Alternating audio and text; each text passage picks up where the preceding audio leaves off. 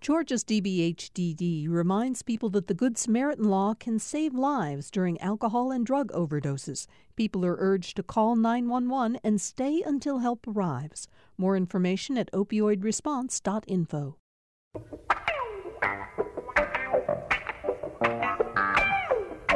Well, here we go. It's the start of yet another week on Political Rewind. I just looked up at the calendar I keep up on the wall of the office where I'm doing the show from and see that we are now starting week 39 of doing the show from my remote office near Emory University, and all of our panelists continue to join us by phone. And what I love about this is that you all seem to be just fine with the way the show has been unfolding, and I'm awfully happy about that. Obviously, before we really get started, we're going to spend a lot of time talking about the vaccine, the coronavirus today on the show.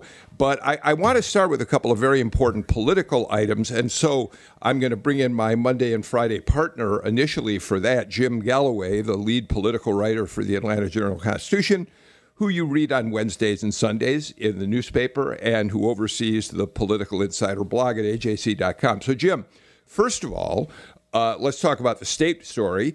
Today begins early voting for the January 5th 2 Senate runoffs. We know that there's a lot of excitement and enthusiasm for voting in this race, and we know that based on the fact that more than 1.2 million absentee mail-in ballots have been requested so far. That's behind the 1.3 million that were requested by this time before the November 3rd election. But the fact that we have that kind of extraordinary mail-in request out there, and as we watch what happens in early voting, I think we're going to see that there is a real appetite for being a part of this election, Jim. We haven't seen it in general elections, but in sometimes in primary elections in Georgia, you do have a dynamic where the runoff is far more populated in terms of voters than the original election. I'm not sure that we're going to hit that, but it still means we're going to have a lot of people in a situation where there aren't. Probably, there in many counties there are not as many voting stations, early voting stations, as there were in November. A lot of it has to do simply with personnel, because these people are exhausted. They've already gone through. They've already been through 3 presidential recounts. Yeah, and for those people who get absentee votes, there are fewer drop boxes in some counties than there were for the general election as well. I saw that Newt Gingrich over the weekend tweeted that was some sort of Democratic plot.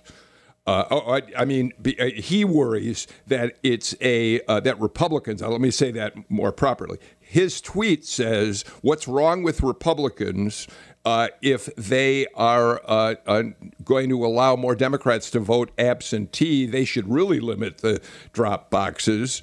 Doesn't Newt think that Republicans can vote absentee? It's what I don't understand that tweet at all. No. Well, I will tell you what, it's and I've got it in the Jolt today, is what it... You're seeing this shift in the GOP vocabulary away from allegations of voter fraud and toward concern over what they're calling voter dilution. The more people vote, the more challenging it will be for Republicans is in their minds. Okay. The other big story, of course, is the Electoral College meets today in every state, and Georgia's electors will meet at the state capitol. They'll vote. There are 16 votes for Joe Biden. We don't expect there's anything that will alter that. This, of course, is a Democratic slate of electors, Stacey Abrams, I think, being the lead of that delegation, Jim.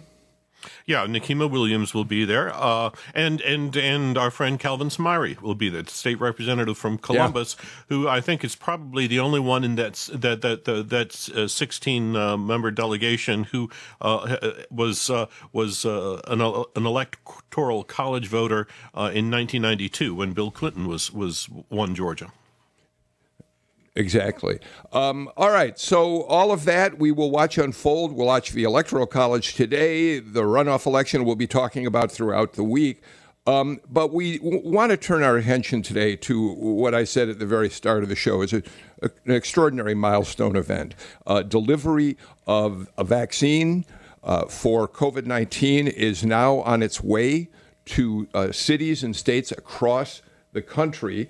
The 11 Alive just reported that the first batch of vaccines arrived at Hartsfield-Jackson Airport this morning. The state is not saying where that batch is going, how many doses are in it, but the point is that people are going to start getting shots for COVID-19, and it couldn't come a moment too soon. We now have, today we will pass 300,000 deaths in the United States of COVID-19 or related conditions. And here in Georgia, the virus continues to spike as well. The Department of Public Health is reporting a little bit differently right now. The 7-day confirmed average as of yesterday showed that there were 4,634 confirmed cases in the past week, but they're now adding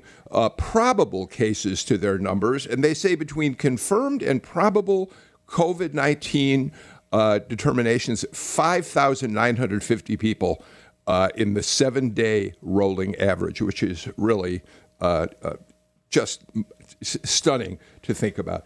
All right, with all that in mind, let's get to our terrific panel today to talk about all of this. We're joined by two key figures in public health and on university campuses in Georgia. Dr. Ben Lopman is an infectious disease epidemiologist and professor of epidemiology at Emory University. Thank you for being with us, Dr. Lopman. Glad to have you here. My pleasure. Thanks for having me, Bill. And Dr. Rodney Lin is the interim dean of the Georgia State University School of Public Health. Dr. Lin, it's very good to have you back on the show again. Thanks for taking the time to be with us. Yes, thanks for having me, Bill. Happy to be here. And we're also joined by Dr. Karen Landman, who wears many hats. She is a journalist. She is a physician. She is an epidemiologist who had a career at Centers for Disease Control and now writes about health and medicine as a freelancer for many national publications. Thank you for being back, Karen. Well, Bill, it's always a pleasure. Thank you for having me. Okay, so I'd like to start, if I may, by looking at what we think. Let's start with Georgia. The Washington Post last week took a look at all 50 states and what the expectation was of the number of doses of the vaccine, the Pfizer vaccine, that they were going to receive. Now, we're not quite sure of the provenance of their numbers, but I don't think we have much reason to think they don't have some basis for what they've reported. They say that Georgia probably can expect a shipment of about 92,000 doses, and that's far short of the 557,000 in that first phase, healthcare workers, nursing home residents, and workers who were identified as needing to get the vaccine first. So, Dr. Lopman, tell us that small number, which we know will expand relatively fast, is that more symbolic than anything else? Look, I think this clearly is a very important milestone that the first vaccines are arriving in Georgia. I mean, it's worth reflecting on how remarkable this is that less than a year ago, this virus emerged, and here we are in December, ready to vaccinate the first individual. So it's clearly more than symbolic. That said, we're not going to have enough vaccines to start with. There's clearly more need, more demand than there will be supply initially. And that's even thinking about the people in the highest priority, the so-called Tier 1A groups. For Georgia, that includes healthcare workers, which is on the order of 400,000 individuals, as well as nursing home residents, which is on the order of let's say, 25,000 people. So that's something like 5% of the Georgia population is in that first tier, and we won't have nearly that amount of vaccine before the end of the year. And I think it's also important to remember that this vaccine, this Pfizer vaccine, as well as the likely next approved vaccine from Moderna, both of those require 2 doses. So however many doses we're receiving, you can half that in terms of the number of people that are going to be vaccinated in this first tier. Dr. Lin, again, quoting the Washington Post, when the Moderna vaccine wins approval, which is expected to happen, the combination of the Moderna vaccine, which Emory University, of course, has had a role in helping develop, and the Pfizer vaccine, we could get about 470,000 doses by the end of the year. And, of course, we have a population of 7 million people, Dr. Lin. Well, I mean, we've known. In fact, we have more than that, I should say. Yes, I mean, we've known for some time that there would be a greater need than there is vaccine initially, and that it's going to take a number of months, and that this will be a phased process. I think most of us believe that by the summer, most people will have had an opportunity to receive the vaccine. But it's going to be a phased approach with healthcare workers and the most vulnerable vaccinated first. Jim, I've gotten so used to thinking about the population of Georgia based on voters that I talk about 7 million, but in fact the state is almost double that in population at this point. Right. Hey, if I could bring Ms. Landman into this, Dr. Landman into this conversation. The Pfizer vaccine, as everybody has kind of mentioned, it requires these very serious freezers. You need Arctic temperatures to store it. And it seems to me that this puts, rural Georgia at a very, very distinct advantage. I mean, and that's especially concerning given the fact that COVID-19 has really hit that area hard. Yeah, I think you mean disadvantage. Yeah. Disadvantage. Yeah. Excuse me. Yes. Yeah, absolutely. I think that's a key point here, and one that has permeated healthcare for a long time in Georgia, but certainly extends to distributing this vaccine as well.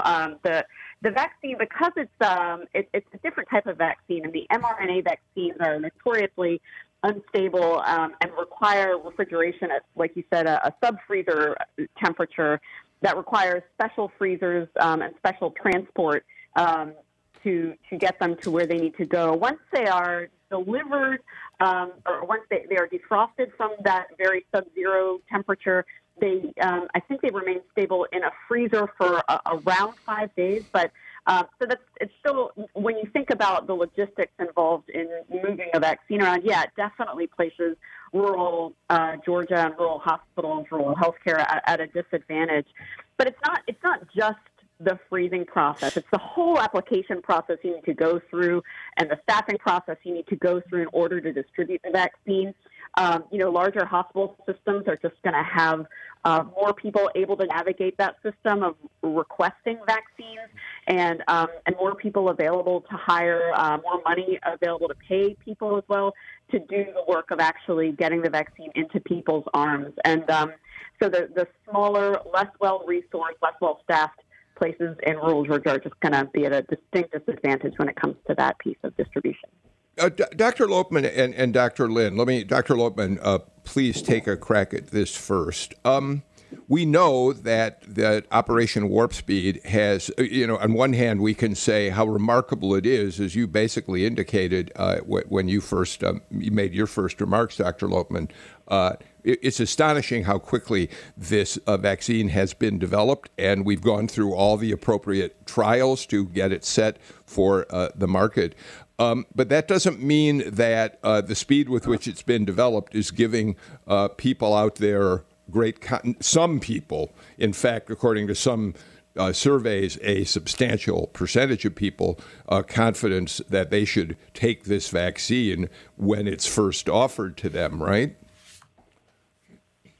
Yeah, no, that's right. But let me be very clear about this. These vaccines have gone through the same safety and efficacy testing that any vaccine would go through, right? They first started in these small trials to show that they're first safe, and getting larger trials to show that people have an immune response, and finally these are really large-scale ones that we've been hearing about over the last month, showing how really remarkably effective these vaccines are. So, although the timeline has been short, it's not because any steps have been skipped. So I think it's really important for people to know that. Another important point is that no matter how big a study is, and these were really large studies that included tens of thousands of people, it's important to continue the safety monitoring for vaccines, even when they're on the market, when people are using them widely. And it's going to be a challenge to do that on the scale that's required here. But CDC and our state health departments, they have those systems in place, and those are going to be employed to monitor the safety of these vaccines as they're rolled out. So I think that's really important that people recognize that no steps were skipped, and we're going to continue to monitor these vaccines to show that they're safe and effective. Should we be at all concerned, Dr. Lopeman, as long as the ball's in your court, about the fact that several people in Great Britain who were inoculated they had allergic reactions to it? There was a lot of news generated by those allergic reactions, and it contributed just a little bit to people's concerns about being inoculated. Yeah, so all vaccines can have some initial side effects, right? Swelling, redness, can have fatigue even after vaccination. Those kinds of things, they're pretty typical, right? What's going to be important is that there's going to be bumps in the road as these vaccines are rolled out and they're distributed so widely. I think it's going to be really important that we don't latch on to every individual news story, every person's experience with this. What's important is that we trust the science. Like I said, the systems are in place to monitor the safety of the vaccines. These systems have been around for decades in the U.S. and other countries have their systems, and so we're going to continue to look whether there are any side effects that haven't already been identified with these vaccines. Dr. Lin, we know that a great deal of the skepticism, according to polling, suggests that in the African American community there may be a particular resistance to being vaccinated based on a history of concerns in the black community about the medical treatment. I mean, going back for decades and decades to some horrifying stories about how African Americans were used in experimental medical practices. So there's a particular challenge there, isn't there? Yeah, and Bill, I would make some I guess wider comments about the population writ large, and then talk more specifically about African Americans and other communities of color. I think, generally speaking, it's important to remember that people are reasonable and rational. I think polls have really revealed some concerns among the population about the vaccine. I think that's improved in terms of people's confidence over time, but there's still a 30+% portion of the population that has expressed concern and that they may not take the vaccine. I think it's important to really understand that there are a number of factors that contribute to that. You mentioned historical abuse and unethical research. That's certainly one. I can say more about that in a moment. But certainly the rapid pace of development, Dr. Lopeman spoke about that. But the perception may be there that corners were cut. We also have a lot of misinformation and an anti-vaccine movement in this country that certainly doesn't help in this regard. And then finally, politics and its potential interference with science, that has not helped either. I mean, I think just last week, the chief of staff in the White House indicated that if the FDA director did not approve the vaccine that day, he needed to be fired. I mean, this is the kind of thing that doesn't instill confidence in people, that there's a separation between a scientific process and research and politics.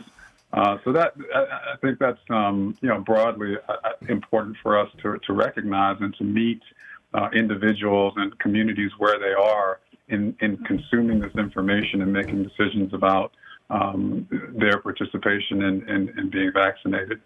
In terms of responding to your question about African Americans and other communities of color, in October, Dr. Reuben Warren, who directs the National Center for Bioethics and Research at Tuskegee, published a piece in the New England Journal that was actually focused on vaccine trials and the participation or lack thereof of African Americans. But I think some of the points that he and his colleagues made are relevant here.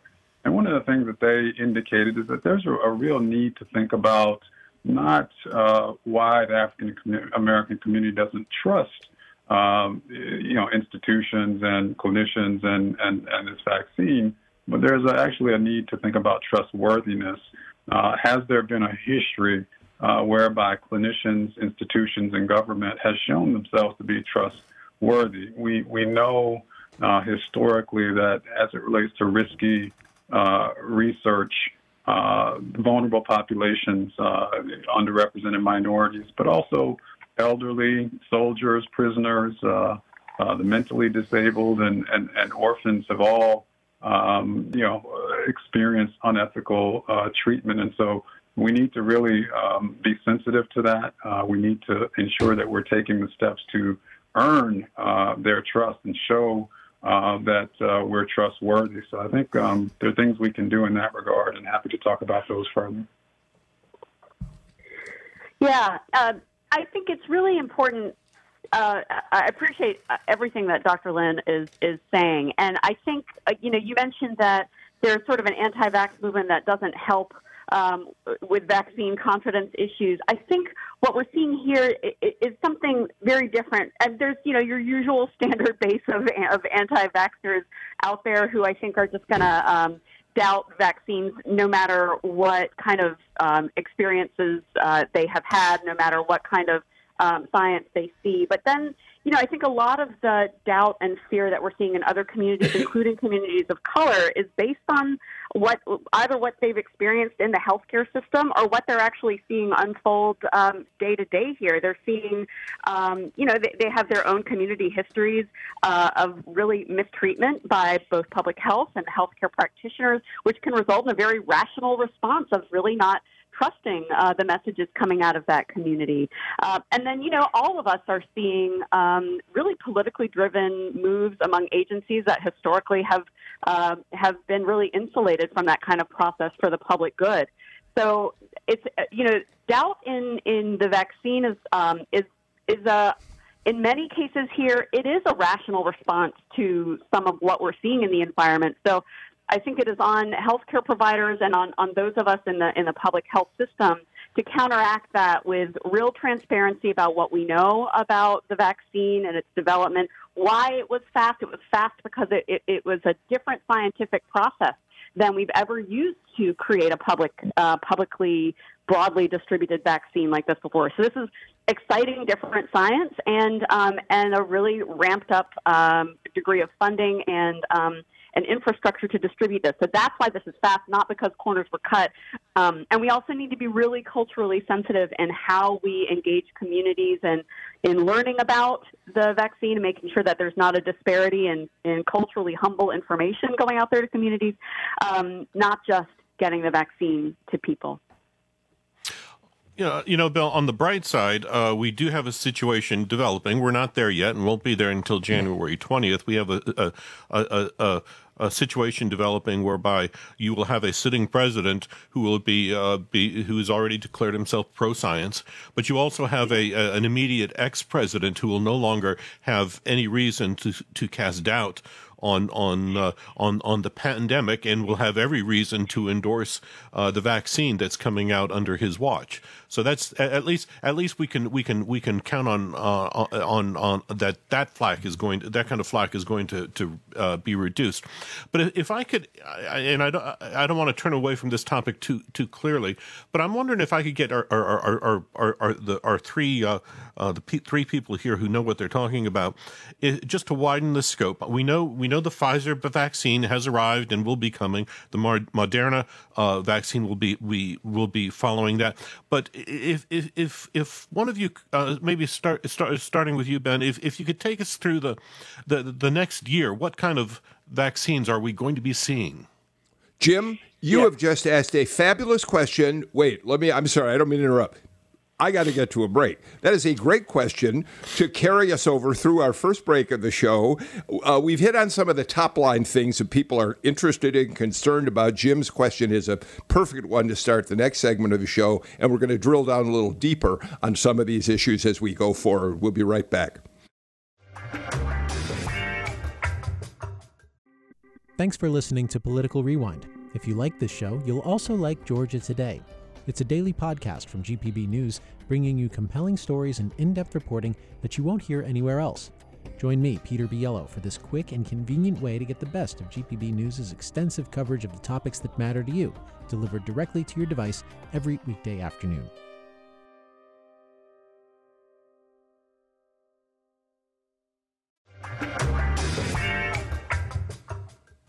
Jim Galloway and I are surrounded by doctors on today's edition of Political Rewind. Dr. Karen Landman, Dr. Rodney Lin, Dr. Ben Lopman, all with us to talk about COVID-19 and the coronavirus. Jim, if I can just paraphrase quickly the question that you asked right before the break, I think I'm correct in saying that you are asking for kind of an evaluation of where we head now that the vaccine is starting to be shipped, where we're going, what we should expect in the year ahead in terms of distribution, right? And that's basically what you're hoping to hear something about, right? Right. Okay, but with that in mind, but we also have several other vaccines in the work, and I'd like to hear a little bit about those. Okay, Dr. Lopman, what can you tell? We got Moderna, we got Pfizer, both coming through the pipeline pretty quickly. AstraZeneca is still in. Who else is still in the picture? Yeah, this is really important. Thinking about the medium to long term of how vaccines are going to help the situation. And one related point I want to make to start with is that as exciting as these vaccines are, as effective as they appear, they're not going to help the millions of people who are currently infected. There are over 100,000 who are currently hospitalized. We have many months to come before a vaccine really helps us to get the transmission, to get the pandemic under control in this country or globally. So I think it's important to keep that in mind, what these vaccines can and can't do in our response. That said, there are a number of other vaccines in the pipeline, and I'm optimistic about those. We've seen efficacy reports from one other vaccine already. That's the Oxford AstraZeneca vaccine, which also appears to be highly effective as well. And that vaccine, in contrast to the two that are approved or about likely to soon be approved, the Pfizer and Moderna vaccines, those are, as we've mentioned already, those are these mRNA vaccines, which is kind of brand new technology. The other vaccines that are in the pipeline, which include the Oxford AstraZeneca vaccine, the Johnson & Johnson vaccine, there's a Novavax vaccine, a number of other vaccines that are manufactured by international global companies. Many of those are based on more traditional technologies. And so I think that's important too. They're going to produce products that we have distribution systems that are kind of more accustomed to getting these vaccines out, healthcare workers who are more used to distributing those kinds of vaccines. And there's even one vaccine that is moving ahead, which is a single-dose vaccine as opposed to a vaccine that requires 2 doses. So it's going to be important that we see these through the trials and have these other tools in our arsenal, so to speak. So I'm a little, Dr. Lin and Karen, maybe you both could help me with this. to the best of my knowledge, I assume there are more people who make flu vaccines than one company. I assume the flu vaccine comes from a number of providers. If that is correct, I know when I go to my local Walgreens to get the flu vaccine every year, I don't have a choice of which company is giving me the shot and what it's composed of. Is it a dual shot? The flu shot's a single shot. Are people going to start getting confused about whether the vaccine is coming from AstraZeneca down the road or whether it's coming from Pfizer? Will it make any difference at all as far as you can tell in the way we look upon our vaccination? I don't actually know Dr. the answer Lynn, are you to that. there? You don't? Okay. But So, I suspect we'll learn a lot more about what differentiates the different vaccines as time goes by and people receive doses of them. And I think that may end up driving some of the changes in production and distribution if there are big differences. Dr. Lynn, I think we lost you for a minute. I was asking about this notion of, when I get a flu vaccine, I just get a flu shot. But all of a sudden, I go to Walgreens and they're going to say, well, we happen to have the Pfizer in right now. Moderna's coming next week. It just feels like, I know that seems trivial, but on the other hand, if a population is a little concerned about getting vaccinated in the first place, we're not usually behind the curtain on who's manufacturing vaccinations. This is true. I think Dr. Lopeman earlier in the broadcast, talked about that we'll be doing additional safety observations of these vaccines. And, even what happened in the UK with the Pfizer vaccine, there may be another vaccine that does not cause that sort of reaction, even though it's a very I think we keep having a communications problem with Dr. Lynn. I apologize. Let's see, Sam, if we can get him back, that'd be great. Karen, what are people putting in their arms? You and Dr. Lopeman have both referred to this new frontier for vaccines that's been developed here. What exactly is this shot that Pfizer is distributing? What exactly is it, and what does it do? I mean, if you want to think about it in sort of metaphorical terms, what people are getting is basically a recipe that their cells can use to make a protein that looks a lot like one of the outer spikes of the coronavirus, the COVID coronavirus. And we have lots of these little recipes in our cells already. They're kind of photocopies from the master recipe book that is your DNA. But they're different in that once they're used, they're kind of balled up and thrown away and degraded. They're not integrated back into the original DNA, into that master recipe book. So when your body receives this mRNA, either from within machinery within that cell or from this vaccine, it'll make the product that recipe instructs it to make, then throw away the recipe, and then that product provokes your immune system into making soldiers, basically, that will fight off both that tiny little protein that your body makes when it gets the vaccine and eventually the actual COVID particle if you ever get infected with it. So that's how that works. Dr. Lopeman, as long as we're talking about that, we're starting to get some interesting questions from our listeners. One of them is a Twitter follower said, if someone gets exposed to COVID and the vaccine works and they don't get sick, could that person still transmit the disease? I think we don't know the answer to that definitively, right? That's something that the studies are going to have to show moving forward, correct? Yeah, that's exactly right. It's a very important question. So what do we know in terms of what the vaccines protect against? We know that they protect against COVID disease, and we know they're probably even better against severe disease.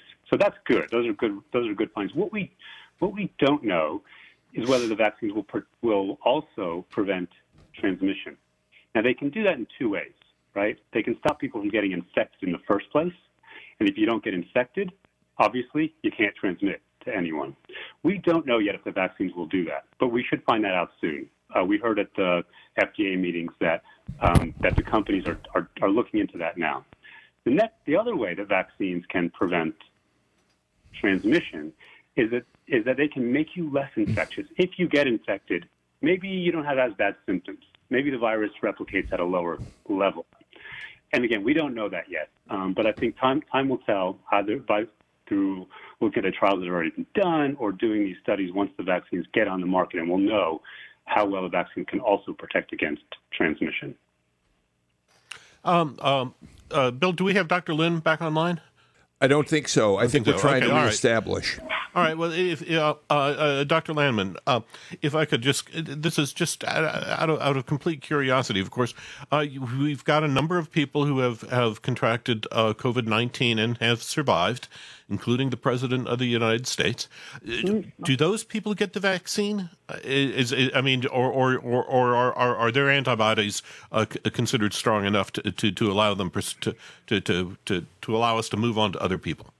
Yeah, a great question. And the short answer is yes, they should get the vaccine. And the reason is that we don't really know what it means to have been exposed to COVID, to have survived COVID, when it comes to future ability to become sick from a repeat infection or to spread the infection after you are reinfected.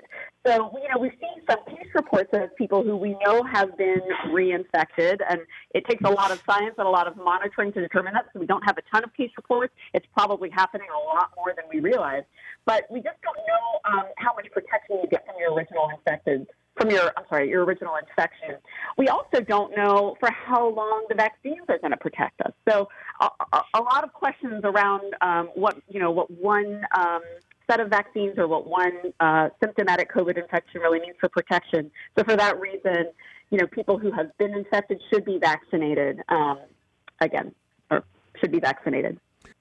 Dr. Lin, I'm sorry we were having some communications problems, but I'm really glad you're back with us. And I want to start with you on a question that I'd love to have a larger conversation with everybody about. We keep hearing about herd immunity and the vaccine. We are, my uninformed understanding of this is that some 65, perhaps 70% of people have to be vaccinated before herd immunity will actually take hold. I don't really quite know. I mean, I have this vague notion of what herd immunity means. I don't really quite know how it works. And if we don't get to 70% people taking the vaccine, will that have an impact on whether the general population is protected against the virus? Yeah, great question. And, I'll do my best. And then I'm going to kick it to our epidemiologist that's on the call here with us. But I will say that, yes, I think you're generally correct. I would also add that, what we're learning is that people that have been infected with COVID-19 are likely to have some immunity, and that immunity is likely to be lasting. That's not, 100% definitive, but that's what the literature appears to be suggesting and what we're learning. So I think between the vaccine and the numbers of individuals who have, already had exposure to the virus, that you can, count all of that together as potentially getting us closer to the point where we have herd immunity. Yeah, that's right. This issue of herd immunity, the idea is that there will be enough people in the community, in the population, that are protected, that the virus kind of has a hard time finding a new person to infect. And it doesn't have to be everyone. It just means that, one person becomes less likely to come into contact with a susceptible person if they're infected. And like Dr. Lin said, there's two ways to get there. We can get there through natural immunity, in other words, through people getting infected. And there's a couple of reasons why that's not what we should be aiming for. I mean, for one, we know how many people are getting sick, getting hospitalized and dying, and so clearly that's not the preferred way to get to herd immunity. Also, despite everything we've suffered over the last 9 months, only about maybe 10% of the U.S. population has been infected to this point. So to imagine us getting to 60, 70% would be horrific. Think of all the illness that would result. So vaccines are the best way to get us to herd immunity. And you're right, Bill. The threshold that we need to get to for COVID is something on the order of 60, 70%. And that depends on how infectious the pathogen is. For measles, which is one of the most, maybe the most infectious virus, we need to get about 90, 95% of the population vaccinated. For COVID, it's quite infectious still, but thankfully not that infectious. We're talking the order of 60, 70%, as you say. If I could jump in, Bill, let me ask, and I'd like to bring all three of you in on this, but how dependent are we in the United States on how effectively the vaccine is administered throughout the rest of the world? I mean, you've got some tremendously poor countries in there. You've got some tremendously undeveloped countries out there. Obviously, that they would find the Pfizer and Moderna vaccines very difficult. But it seems to me that this thing isn't over until we reach into those areas. Who wants to grab that? Sure. Yeah, I think that. Go ahead, Dr. Lin. Well, I was just going to say that, the idea that, once we get the vaccine, we're back to sort of the lives we had before. I don't think that's quite the case. I think there's going to be good reason to continue with some of the practices that we've put in place in recent months. These vaccines aren't necessarily 100%. So you will continue to have people that are more susceptible, that will want to and need to take precautions to keep themselves safe. Jim, you make a good point. The storage required on these vaccines is, at least these first two, is not something that's available, in a widespread way across some parts of the world. So we certainly have some advantages here in the U.S. The question about, the proportion of the vaccines that require less intense refrigeration and where those are distributed and how, I think that's a good question and something we're going to need to continue to look at. I've got to get to the final break of the show. Let's do that, and we'll come back with more on Political Rewind.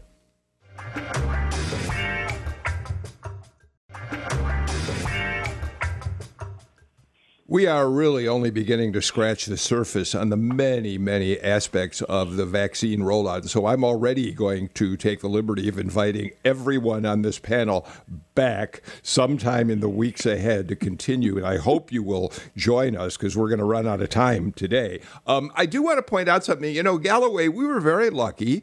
Bill Foege came and did our show right after he and Helene Gayle co-chaired the National Academy of Medicine panel, which came up with a plan for distribution of the vaccine, a four-phase plan for who gets it when. I really think people ought to listen to that show. You can find it on the GPB Politics GPB's website, gpb.org. PR, I think is the URL for that. But I want to share with you all something. We're going to post a link to a New York Times interactive feature where you can find out where you stand in the line by plugging in certain factors about yourself. I learned that here in Georgia, I'm behind 3.8 million other people and behind 270,000 in my county. And nationally, I'm behind 118.5 million. Did any of the rest of you get a chance to look at where you stand? Ben Lopman, did you look? And then Rodney and Karen? I did, and I'm just about the last in line. Well, I do teach. I won't be in the classroom for until fall 2021, another year now. And so while teachers have some priority, I don't in that respect. And I think that's appropriate, that healthcare workers, nursing home residents are at the front of the line. Yeah, I don't begrudge that. Rodney? Yeah, for me, I'm with Ben. I'm near the back of the line. It indicated I have 8.6 million people in the state ahead of me. So that should tell you where my place is at the moment. And at the U.S. level, 270 million people ahead of me. So. but I'm happy. I'm happy to have people at higher risk go, get this vaccine first. Absolutely, Karen. I'm also well toward the back, although I may start doing some clinical work soon, and at that point probably would come a little bit closer to the front. But I'm happy to allow those who are much more intensely exposed to risk and to the virus itself to get in front of me. Yeah, and Mr. Galloway? I've got 233,000 people in Cobb County ahead of me, and which I don't understand because you're further back than I am, and you're a little bit older than I am. Yeah. Let's not rub it in, pal. All right, look, thank you for sharing that. I wanted to showcase that for a minute because I think if you go to that link, you'll find it really fascinating to see where you stand in the line. And Ben Lopman, this really does emphasize what a long campaign we are in for here. And all of the precautions that we need to continue taking, we can't suddenly say, great, the vaccine is here. Who needs masks? Who needs social distance? This is going to be probably as long as 7-8 months to a year before we're out of the woods, really. Isn't that correct? No, I think that's exactly right. I sincerely hope and I'm confident that this national plan to distribute vaccine is going to be successful. And in doing so, I think it'll demonstrate what can be achieved with proper federal planning and action. But, it does, a couple of points, it does sadden me to think, how many lives could have been saved, how many families' suffering could have been averted if we took decisive action, if we had federal leadership on mask wearing, on testing, contact tracing from the beginning. And we're going to have to do those things until vaccine is rolled out. And Karen, here's the other thing. There has been so much questioning of how the federal government, how the Trump administration handled the virus to begin with, the messaging, the communication, the deferral to the states to come up with plans. One of the other things we really are going to learn here, Karen, is whether the states across the country, and for our purposes, Georgia particularly, are capable of handling this incredibly complex operation. And there, let's hope we see good results. Yes? Absolutely. There is a plan. There's a draft plan available to the public on the Georgia DPH's website for how this vaccine will be rolled out. It's about 65 pages, and it's intense, and it outlines kind of how everything should work. But whether that's how things will work, and whether the lessons learned from previous mass vaccination campaigns will actually be implemented is really a question. We've seen some real issues with transparency around who's making the decisions related to Georgians' public health over the course of this pandemic, and I think it's reasonable to demand some changes and some increased transparency and reassurance for folks that the decisions being made are not politically driven and are driven more by public health interests. Thank you for saying that. We really deserve transparency. Rodney, the other thing here as we start this is communication, messaging, advertising, marketing, everything possible to convince Georgians that this vaccine is something they absolutely should get. And that's a challenge, too. Yes, we've just seen in the last day or two that the federal government is going to be rolling out a social media and multimedia campaign to promote the vaccine. One of the things that I saw there was that they were doing focus groups to refine their approach. And, I was a little, concerned that if, we're just starting to do focus groups now, that's problematic. We should have been doing that, months ago to really understand what the barriers were for people in terms of taking this vaccine.